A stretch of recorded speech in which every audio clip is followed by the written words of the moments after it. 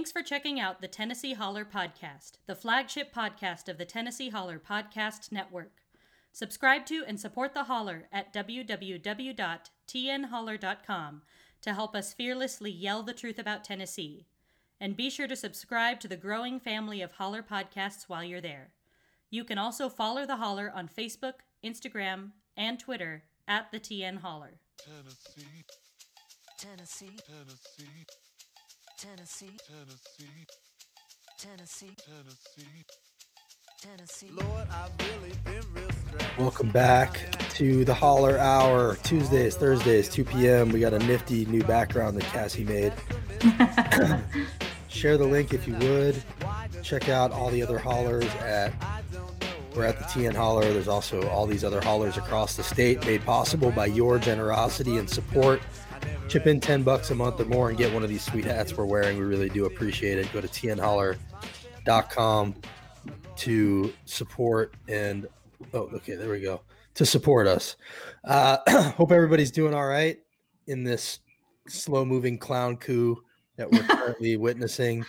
We're going to go through some stuff today just to kind of bring everybody up to speed. And then in a few minutes, we're going to be joined by Rep. John Ray Clemens, who has thrown his hat in the ring for caucus chair for the House Democrats. So he'll explain to us hopefully what that actually means and entails and what the caucus chair actually does, and then hear what he thinks needs to happen differently for the party, since, you know, the truth is the Democrats didn't do that well here in Tennessee this time around. Things are moving a little bit bluer, but they could be a little bit better, right, Cassie? Yeah. I mean, I just keep saying that, like, you know, progress takes a long time. Like, it's we didn't regress at all. We gained, you know, Heidi Campbell's seat, and then we also got John DeBerry out because he wasn't a true Democrat anyway. So, you know, we did have some gains, but we were expecting a lot more. And I think that just having a really strong party infrastructure, like Democratic Party infrastructure here in Tennessee, would do a lot to help that. So hopefully, you know, I like John Ray a lot, and so as caucus chair, you know, I'm excited to hear what he has to say about that. And that'll also lead into, you know, we've got the TNDP chair race coming up as well. So we'll be talking a lot about that. Yeah, those are two races definitely to keep an eye on. I think Vincent Dixie is also interested in the caucus chair role. And then for the party chair, there's been a bunch of different people throwing their hats in the ring. I think we might actually have some sort of event on the Holler to try to figure out what's what. Meanwhile, on the other side of the aisle, it's just been an absolute disaster to watch Tennessee Republicans, including Governor Lee, refuse to acknowledge that the election is over and that Joe Biden is president-elect. It's been really a disappointment, not at all a surprise. Oh, that's the mask mandate one. Never mind. He's disappointing us so many different ways. Lots of levels. It's hard to even keep up. This is the graphic we made of Governor Lee, the banana Republican, saying it's not clear yet what the outcome is. Then, of course, there's Senator Bill Hagerty doing the same thing. Lack of transparency and irregularities during the election are a cause of concern, says Dockers wearing Bill Hagerty. And then there's, of course, Marsha Blackburn saying it's a shame that we have to fight for a fair election in the greatest democracy in the world has ever known, but we do. And of course, we don't. She's not wrong. Like, we have to fight for democracy from her, like from people like her. Sure, we have to fight. Exactly, we have to fight against her for democracy. Right, that's exactly right. Meanwhile, she was then asked about it in person by a CBS reporter, which was really fun to watch her get bird dogged in Washington. This is her, I guess, yesterday or today. Have you spoken to Vice President Biden yet? People won the election? Deaf ears. Marsha Blackburn, deaf ears. Didn't hear the second part. Apparently only heard the first part. And, you know, she can't answer it because there's no good answer to that. The pretentious walk, too. Oh, yeah, holding up. What is she holding? Like coffee, water? Who knows? You know, they're making all these claims, obviously, but, you know, let's go ahead and talk about what they are and how full of shit they are, frankly. Here's one. This was what Trump was saying about Dominion deleted 2.7 million Trump votes. That's a software that he's talking about, actually, and he's getting this from OANN, which is his new favorite network, OANN, because Fox News is too I guess, moderate and centrist for him. But the before truth he starts is that before didn't he happen. starts like competing with it. Right, right. He's going to apparently take them on, but that is not at all what happened. And Yeah. we've since learned the New York Times went and looked into all of that. Dominion did not delete votes. That didn't happen. Another claim that they make is that Nevada, they had 3,000 cases of fraud. It turns out those were actually military families and not cases of fraud, that they're even saying in court. Here's one about Pennsylvania disputed ballots. In court, his lawyer is saying, are you claiming that these are fraudulent? And the lawyer is saying no. So in court, they're saying one thing. Outside of court, they're saying something completely different. And, it just shows that they don't actually mean any of this. And so what is really going on here, right? And I think it's pretty clear what's going on here. A few things, but they're trying to delegitimize Biden, but also this is a grift. The longer this goes on, the more fundraising emails they can send and the more they can pocket that money. And donations under $8,000 to this election defense fund are actually going right into the pockets of Trump and the RNC. And anything under $8,000 you send these people, you're just sending for him to pay off his debt. That's what you're doing. So, and the people that are condoning this behavior are contributing to that grift, and it's a grift. We've seen the New York Times headline said, election officials nationwide find no fraud.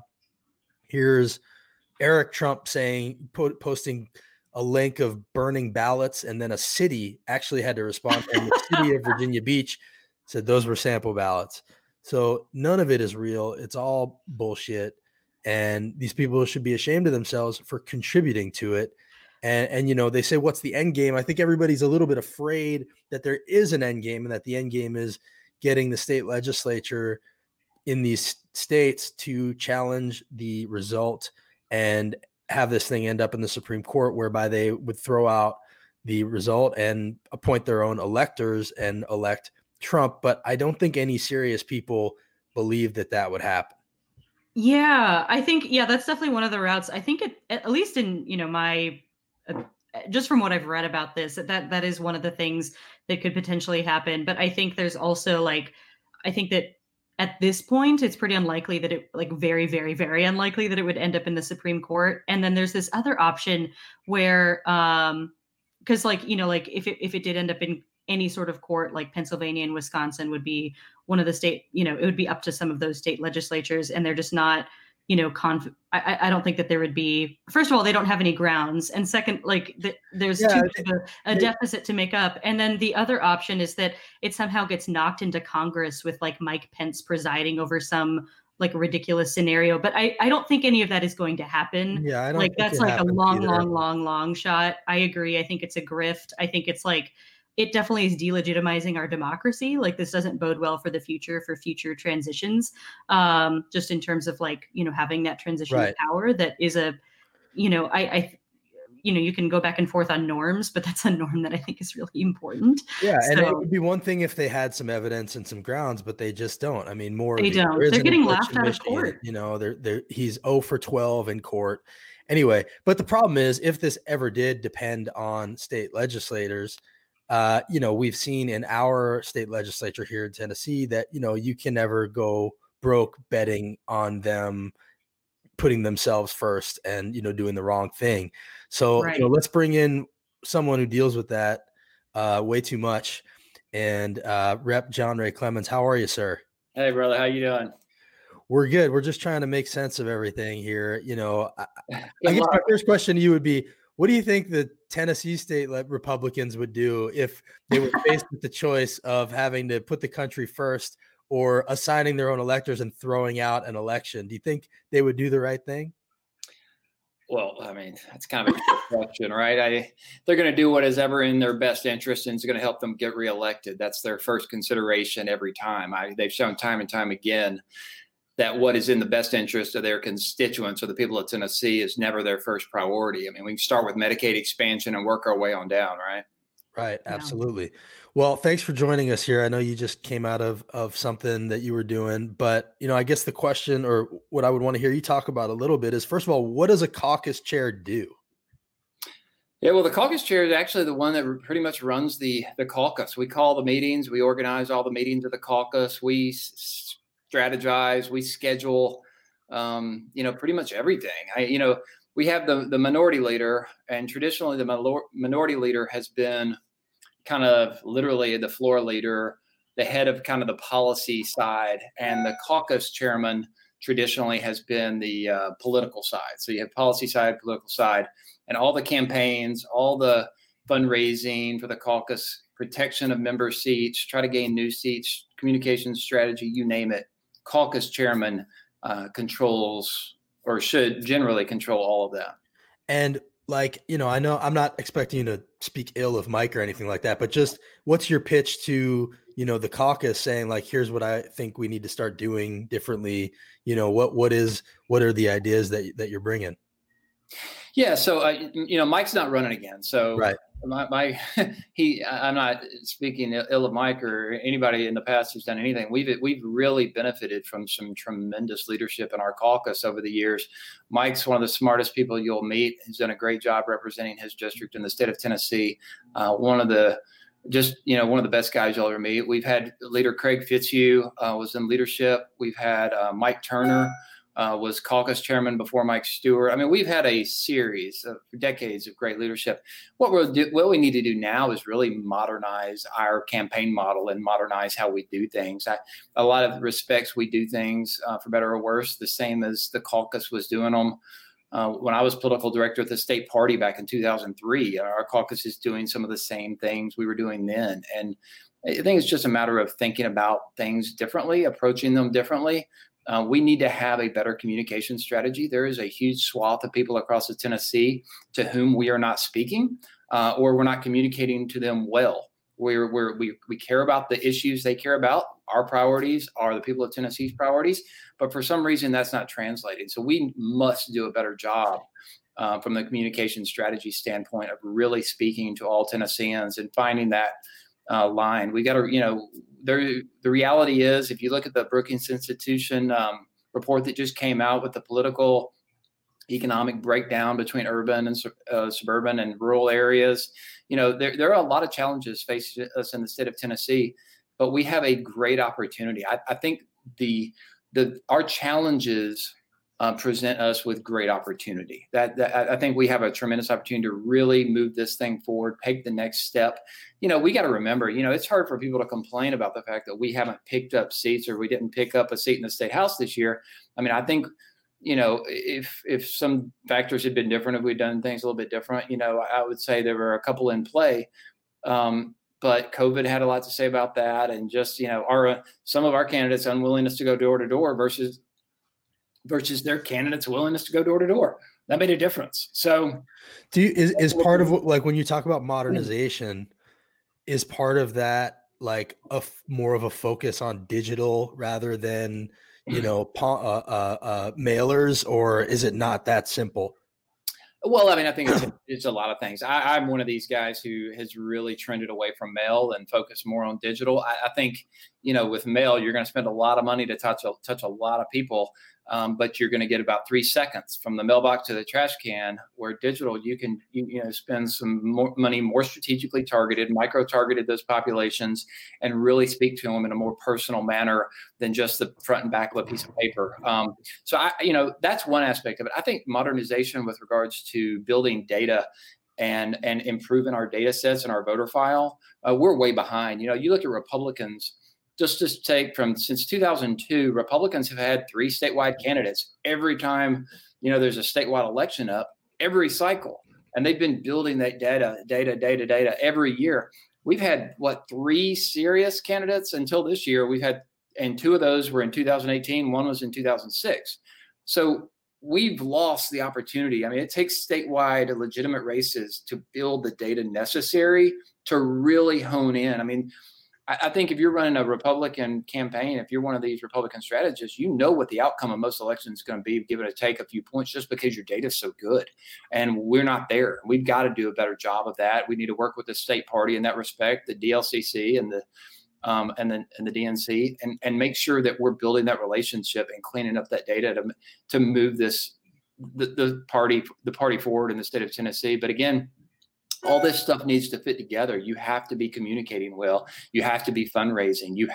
And then you have to use the data that you have effectively, and then pair that with, your traditional campaigning, your retail politics, your field game, all these things. It's all combined, work together. And I will say, I've been working in and around Tennessee politics since 1999 in an official or semi-official capacity. And so I know this state pretty well. I've seen it change. I read the writing on the wall, told the caucus back in, me and several others told the caucus back in 2003 that it was going to change. Some of them didn't want to hear it and didn't believe us, but unfortunately we were proven right. But I've been in all 95 counties. In the last 6 years alone, I've been in 44 counties because I always vowed, it always ticked me off when people would get elected to office and kind of kick the ladder out from under them, or they would forget who brought them to the dance. And so I always vowed that if I ever got elected, I would help build the parties. I would help county parties if they needed help, if they needed somebody to come out there for free and help them raise money in any respect or do whatever,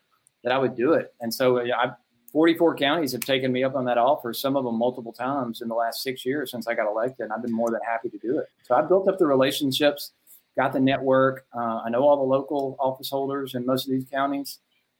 And so we've got a bench out there. There are Democratic local office holders who would be incredible state candidates. Right. And building that bench. We talk about that sometimes, Cassie, is the bench building part of things. One of the roles that Mike seems to have embraced, and I have no doubt that you would too, is, you end up being the one that breathes fire at the governor on behalf of the caucus and the Democrats. I mean, you all do that and you do it already, but it's my favorite pastime. I know it is your favorite pastime. So he's such I'm going to give you a chance. Is the single worst governor we have had in my lifetime. I mean, he makes Sundquist look like a brilliant saint of policy. This guy, there's no strength to him, and in the polls, where Trump is incredibly popular, approval ratings in counties, Bill Lee is in the basement. I mean, he's in the cellar below the basement, and so. The guy he's done nothing impressive, and he continues to disappoint. And what are some specifics? Let's rattle off some specifics that you are upset about him with him about. Well, we can start with his number one agenda item coming into office with vouchers. I mean, there's no more toxic issue than vouchers in the state of Tennessee, and that's his biggest claim to education success. A bill that's been deemed unconstitutional. Then he's gone and criminalized access to reproductive health care services, even in cases of rape and incest. These people of Tennessee don't agree with that. And, you look and let's take the handling of the coronavirus. You want to talk about incompetency. I'm sitting here looking at my computer screen next to me here on my other monitor.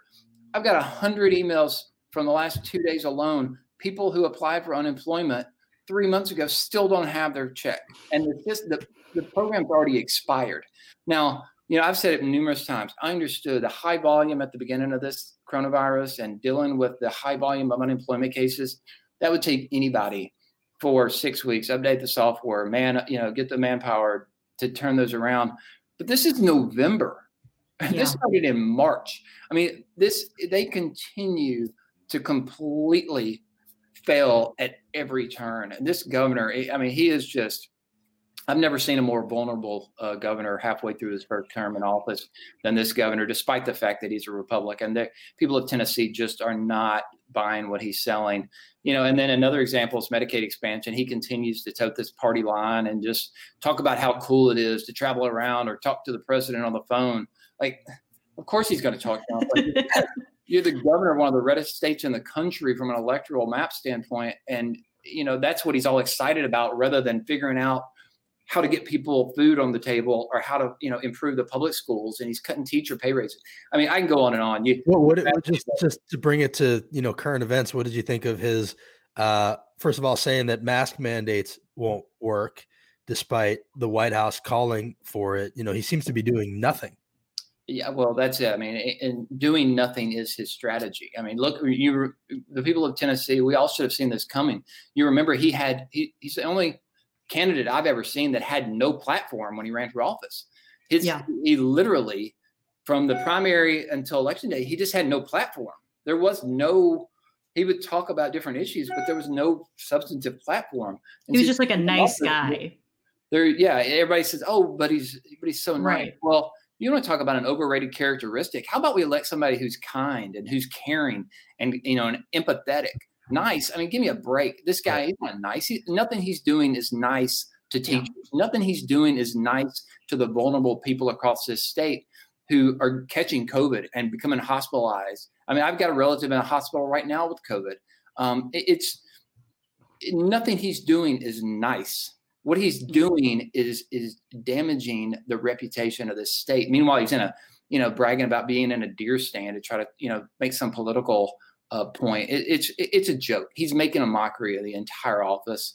His own legislators up here don't take him seriously. They'll tell you behind closed doors what a joke he is to them.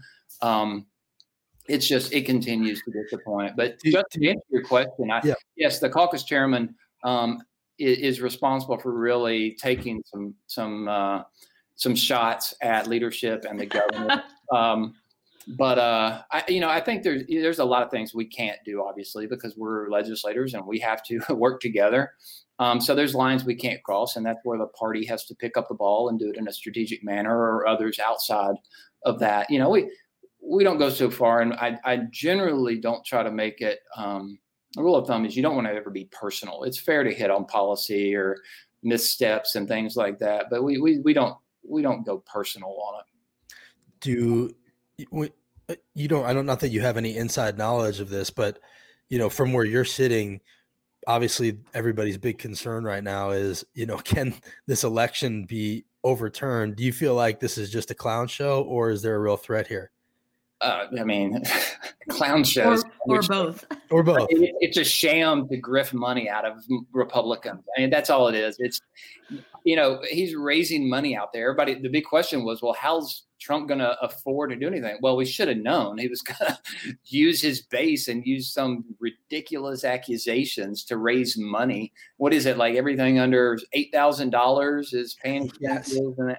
Exactly right. It's just one big grift, and it has been since 2016. It's one of the most disappointing things I've ever seen out of the leader of the free world. That just continues to snowball. And, a lot of people are disappointed, and they're like, oh, well, why don't U.S. senators or Marsha Blackburn or even Lamar, who's not even running for re-election, which makes even less sense. But, they have potential political blowback if they come out against the president or, speak ill of him. So there's a little bitty piece that like, okay, well, I understand that. But then you've got these guys down here at the state legislature, state senators who Donald Trump's never heard of and never going to give a second thought to, jumping on the bandwagon and putting a letter together. They have no exposure. There's nothing holding them back from saying, let's do the right thing here. Let's concede the election and let's move down the field and work together, united for the benefit of Tennessee's working families. But instead, they're going the complete opposite direction. I give them a little while. A lot of them are going to be running for the first time in the last 20 years. As soon as Donald Trump everything starts to surface about what happened behind the closed doors of his administration, I suspect they're all going to be running the opposite direction as fast as they can. I hope so. I would hope so too. Trump polls well, but I just think over time, I don't think history is going to be kind. Right. I mean, he's been a New York City con man since the beginning, and they've fallen under his spell. And, as he sort of fades into the background, which I hope he will, I think you're right. It's going to be like them waking up from a bad dream and, what have I done kind of thing. But they've showed us who they really are. As we move towards this legislative session, and we'll get you out of here on this, like, what are the priorities for the day? Like, what are we to expect in the coming session? Obviously, I think vouchers is going to resurface. What are the threats, the biggest threats? Every time we hear the legislators is back in session, that feels like a threat. So what are the threats this time? Well, I think the biggest threat we need to be prepared for is redistricting. You want to talk about a bare knuckle prize fight. Redistricting is going to be brutal. And we have not, Democrats, we have to look ourselves in the mirror. We have not earned the right to even be in the room when the lines are drawn. They've got the supermajority still. We should have spent the last 10 years trying to at least break the supermajority in the House. So our leverage is limited. What can you do? Get creative. Yeah.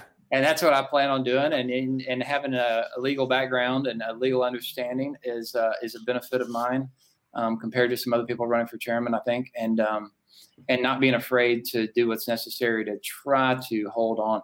I think we have some advantages. They've got to please 73 members. That's one of their biggest weaknesses, who want to eliminate as much blue from their own districts as possible. They've got the business community of Nashville, for instance. They talk about chopping up Nashville 4 different ways or whatever. I can tell you that businessmen and women in this city, red or blue, Democrat, Republican, whatever, do not want to deal with 2, 3, 4 congressmen. They want one congressman to deal with in Washington, D.C. in this city. So, you've got to take the political. They're going to try to gerrymander Cooper out of his seat. Is that what you think is coming? Well, it's always possible. They could have done it in 2011. They can do it now. I think our biggest, one of the biggest considerations will have to be to them is decide whether or not they want to pick a fight with the entire business community of Nashville, Tennessee, which can't be in any, Speaker Sexton surely doesn't want to do that. He's looking at running for governor in 4 years or so, I hear, or 6 years rather. And then all of them, what incentive would they have to really disappoint or make some of their donors in the city mad? The business community of this city, generally, regardless of party, will rally together in pretty overwhelming numbers and push back if they try to slice and dice this thing, I think. And I hope they do, because, nobody wants to deal with multiple congressmen from one city. It seems like maybe the good news is that the good news is that we're already so gerrymandered. It's like, what can they really do? Well, they can do a lot. Let me tell you. They'll put me in. They can put me in anybody else's district who's in office. They can combine our districts. They can do anything. They can't go outside of county lines, I don't think, here in Nashville, but they can certainly move these lines around and create headaches for a lot of people. And they can do a lot with these others. We've had a good opportunity to say, let's say, there's 5 competitive seats out there. They can do what it takes to make those less competitive, and they can put a lot of blue seats together in one district and make them right. They can get creative, and the software exists to do it. What were some of the worst changes that they made 10 years ago, and how does that relate to what could be changed this time? Well, what didn't they do? It was, to this day, I can't understand why the party or the caucus didn't sue them 10 years ago. I'll never understand that. And I know that my colleagues across the aisle in the legislature, their goal is if they don't get sued, they think they did it wrong. And for some reason, they didn't get sued last time. You can look at Senator Yarbrough's district in Nashville. You look at Senator Dickerson's district they drew specifically to elect him. They took an entire district in Shelby County and moved it to Knox County. They just to mess with some people, combined 2 representatives district in Hamilton County, which they can do. They can get really, really nasty if they want to play that game. And it takes very little creativity to do it with the software that exists. Gotcha. Well, that's frightening, and definitely feels like one of the things that went under discussed in this past election. I don't think a lot of people even know what that is and what that threat is. I don't think there's any real argument against fair districting, which is something that doesn't get talked about enough. And I think other states have actually considered that, but we really haven't here. Yeah, John Tanner used to be a big advocate for independent redistricting, even when Democrats were in charge. And Senator Yarbrough and others have introduced legislation to that end here. But of course, it's not going to go anywhere. Right. It has to be the party in power that wants to do these things. And, but then there's the flip side of, well, you start to look like, the puppy dog, if every time we get in there, we do the right thing. And every time they get in there, they don't, but I think if nothing else, this past 4 years has shown us how much weakness there is in the system and, where things need to change. It's been like not a litmus test, but a stress test, I guess, for the system. And if we can survive it, maybe in some ways it did us a favor. Just as a final thing, what is a pitch to people who, I think Democrats, the D brand, it has problems in Tennessee. Like, are there some quick things that you think people could be talking about differently or saying differently to help adjust how people view Democrats in Tennessee? I know that's a longer conversation, but everybody seems to have their take on that.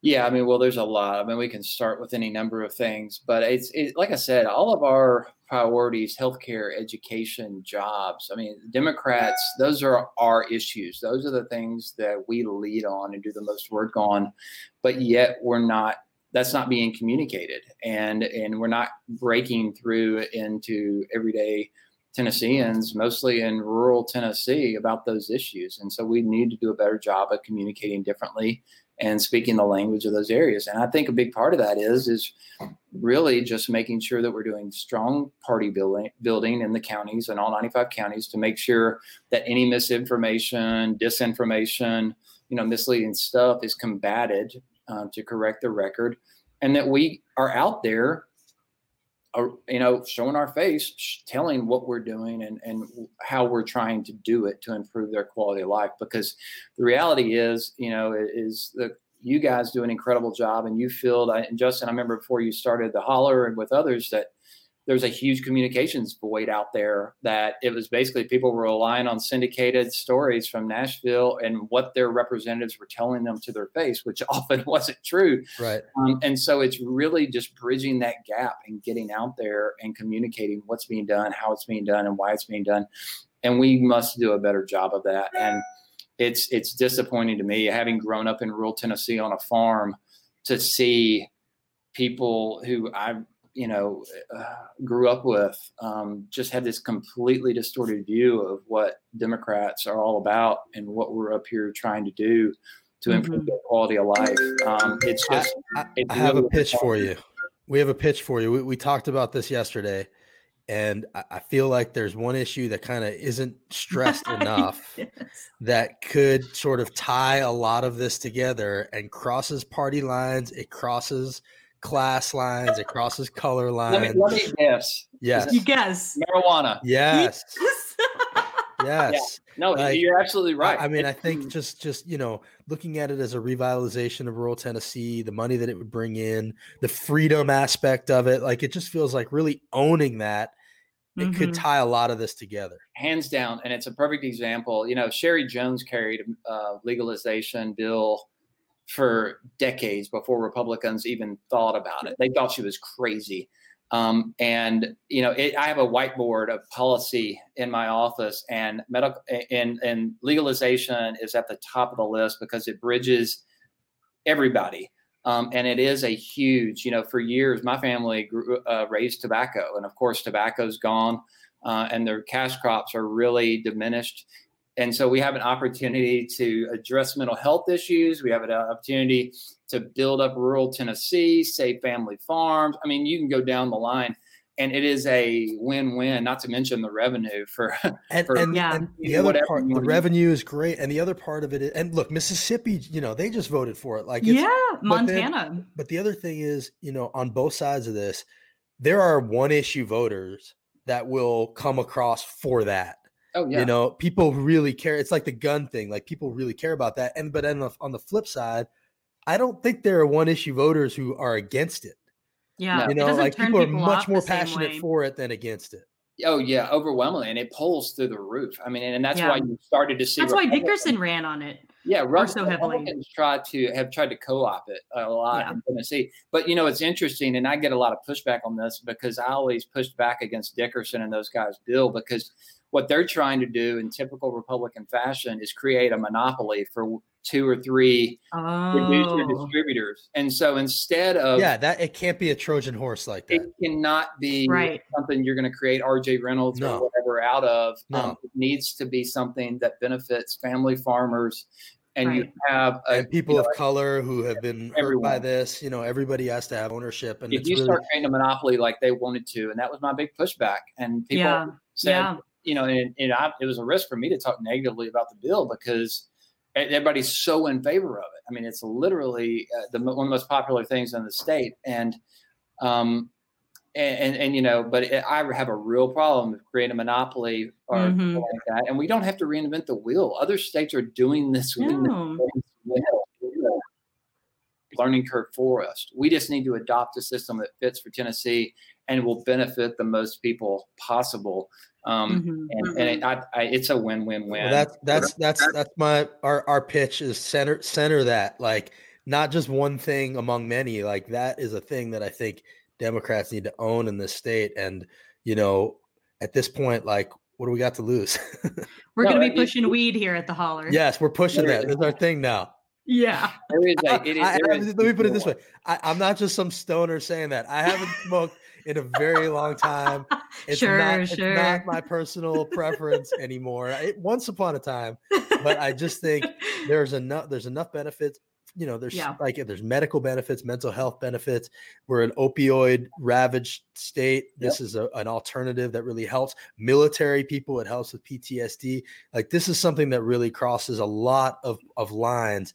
And, you know, I would love to see you guys wrap your arms around it. Since we haven't expanded Medicaid, like for pain management and treatment, even like, obviously we need to do that. But I know we're not trying to sell you anything you don't already believe, but that's at the top of our list and has to be a center point. And that's one of those things where Republicans kind of caught onto it and they try to co-opt the issue and, they let Dickerson do the lead on it because some of them were still so iffy about it. But I'm telling you, I've sat down, if everything else aside, I've sat down with enough veterans who've returned from war or active duty who have sing the praises of this. That alone, that should be it. Move the needle. Absolutely. But it's that and so much more. You know, we're here right after Veterans Day, and so I think that's one of those things that you can't discount. You just sit down and talk to them and talk about what a difference it's made in their life to the extent they've been able to benefit from it, and that alone should move the needle for everyone. Yeah. Well, we're going to leave you on that note. We appreciate what you're doing. We'll be watching when is the caucus vote? December 7th. December 7th. All right. So, and it's you and Vincent Dixie right now are the only two, right? So far, we're the only ones in the race, and it's a friendly race. We're all on the same side here. Yeah. Who has the vision to move us forward and get this thing going in the right direction. All right. Well, good luck in that, and come back and see us sometime. And thanks for what you're doing. Yeah, of course. You can call on me anytime. All right. Thanks, sir. All right. There's John Ray. I mean, we're gonna be pushing that because we're gonna be the weed party here. We're gonna become the weed guys because it's not because I just want to be able to smoke it. I won't even smoke it. Although that would be funny for us to go live blaze sessions, but no, it's really about redefining what it means to be a Democrat in Tennessee. I don't think people associate Democrats with that issue, and they should. And that issue is one that people are really passionate about. And, it's one that I think can move the needle in a lot of different directions, which, they got to be thinking differently. Like, we've been talking about Medicaid expansion for as long as I've been aware of things, and it hasn't worked necessarily. So, I think that has to be a part of it. And obviously it's the right thing to do. But, there needs to be something else that Democrats are really centering. And that feels like a winner. Yeah. And I think that it would help with a generational shift too. Right. Like it would, and also just in terms of branding, not only is it a popular issue, but it's also kind of a younger, cooler issue, I guess, for people. So it's I think that it would not only does it pull really well, but it's also just in terms of rebranding, probably a really good issue to center.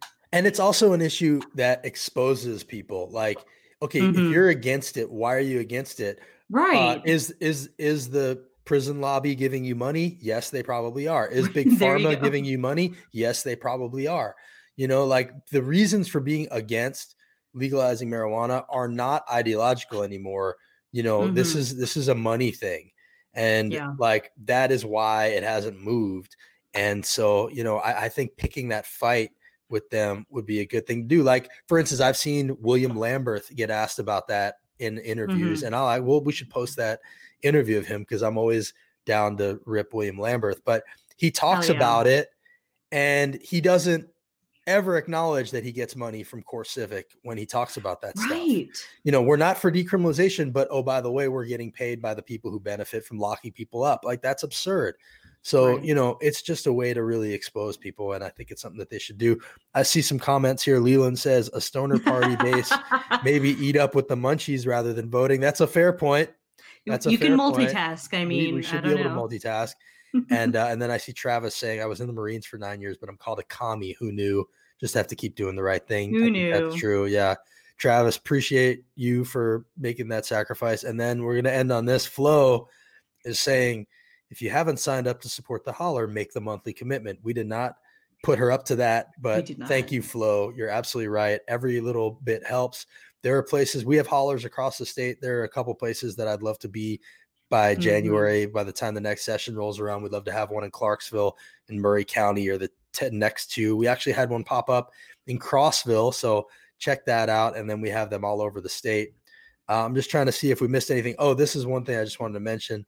This is a Rutherford County School Board member. Oh my God. Somebody sent us this, Tammy Lynn Sharp. This is a 2015 post of her saying, get your kids out of public schools. The Supreme Court gave gays a no-holds-barred ticket to our children, bared ticket to our children. The worst indoctrination will be at the hands of gay teachers. This will never be restricted. She is currently a school board member, and I hope Rutherford County can do something about that. Yeah, I hope so. I hope that the folks down there can take that and run with it, because she should not be near a school board or a school with a 10-foot pole. No. That is just disgusting. Really, really ugly. Yeah, I think that's about it. The ACA looks like it might survive that challenge. Yeah. So that's some good news.